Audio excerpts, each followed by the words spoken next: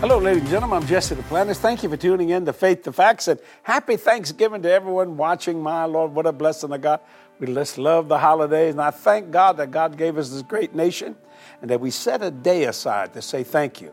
We should do that every day. There's a wonderful scripture I'd like to read to you. It's Philippians chapter 4, verse 6. Be careful for nothing. I like that statement. But in everything, by prayer and supplication with thanksgiving, let your requests be made known unto God. Now, what's so amazing to me is why would God say thanksgiving when you're making a petition and a supplication? Because He's going to answer your prayer. Think about that. See, some people say, well, you just never know what God's going to do. I just read you His word right here. This is exactly what He's going to do. But the first thing you got to do is not be careful for nothing. In other words, I don't care what's going in life, going on. I don't deny that. I deny it's right to affect me. See, but when you know in whom you have believed and you're persuaded, when you present your prayer and supplication with thanksgiving, not just believing it, but knowing it, that God's going to answer, the time factor has nothing to do with it.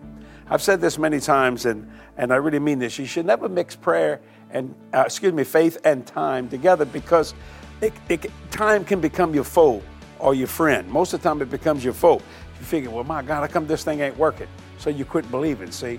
So I made up my mind years ago that I would present that prayer and supplication, everything, with thanksgiving. Now, you know, sometimes I had to wait a long time. And sometimes I didn't have to wait hardly at all. Like Isaiah, I think it's chapter 65, verse 24. He said, "For you ask, I'll answer." Ooh, that's a powerful, powerful scripture. But you know what? I made up my mind that God will do what He says.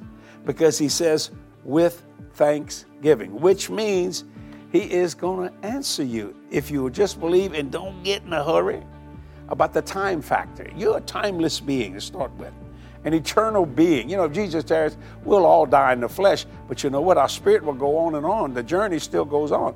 But then Jesus comes back and goes back and picks up that body, regenerates it, and makes it a new spirit body. Woo! I mean, so that you don't have blood in your veins. You got liquid God just flowing in. It's going to be a great day. Let me tell you something. See, so this journey keeps going on for eternity. Now, notice we said again, with thanksgiving. How many times I've believed the unbelievable, received the impossible, simply because it's doable. People would say, man, but Jess, you got a lot of faith. I don't think I have any more faith than any of you. I really don't. But I know how to say thank you. And that's one of the greatest words. One of the greatest words in the English language or any language. It'll bring a smile to people. And I tell you what, we're talking about Thanksgiving. We're probably talking about Thanksgiving again on our boardroom chats and all the different things, because God deserves to say, thank you, Lord, for all you've done, all you're doing, and all you're going to do. Think about that. You know anybody else that died for you? Eternally?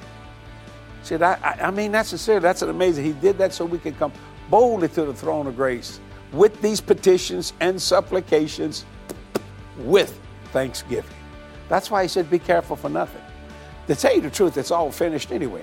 So now begin. You see what I'm saying? Because you have no ending. Satan does. He's thrown in the lake of fire for eternity. That's an ending there. You know, so I just made up my mind God's word is true. So when you sit down and you have dinner with your friends or your family or whatever, you might go out and eat somewhere, maybe a big buffet or something like that. I don't care if you're in the restaurant. Bow your head and thank God for that.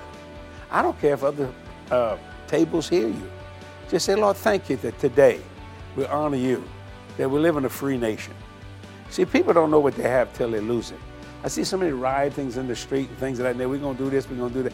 They come to America for freedom, and then they won't accept our American ways, which is freedom. See what I'm saying? So all of a sudden you think, my God. But if you lose that freedom, if all of a sudden, think about the American government saying, no, you're not going to be here anymore. Out of here.